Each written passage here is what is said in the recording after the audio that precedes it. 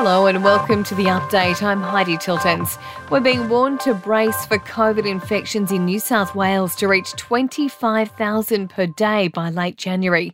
1,360 cases were detected in the last 24 hours, but cases are virtually doubling every second day.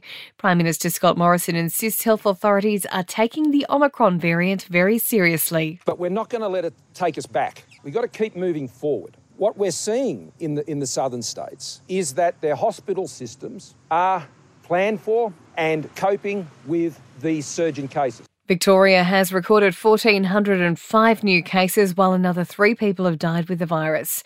A fourth COVID booster shot could be on the cards. Researchers at the University of New South Wales say it's likely we'll need another jab 6 months after the third dose to help fight the Omicron variant.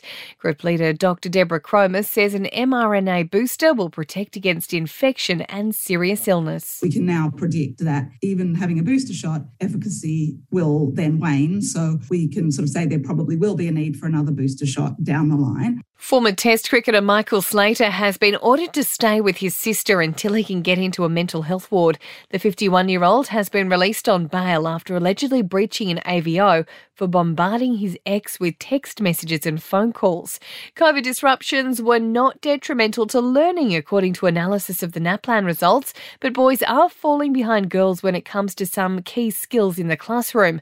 About 20% of Year 9 boys aren't meeting the national minimum standards for writing, and 1 in 8 don't meet reading standards.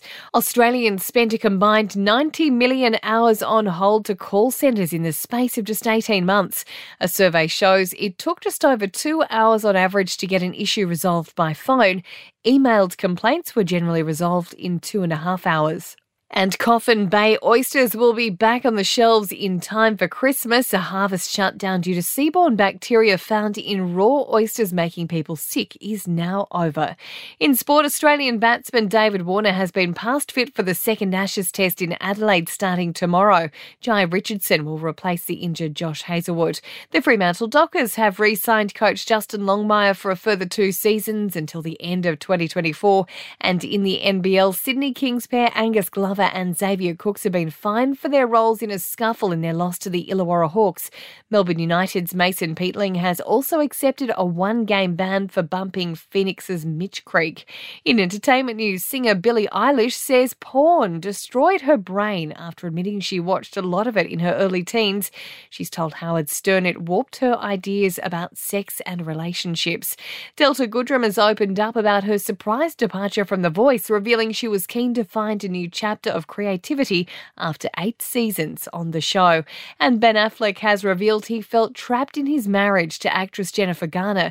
The 49-year-old actor, who rekindled his romance with Jennifer Lopez earlier this year, admits he turned to alcohol as a coping mechanism. And that's the latest from the Nova Podcast News team, but we'll see you tomorrow morning for another episode of The Update.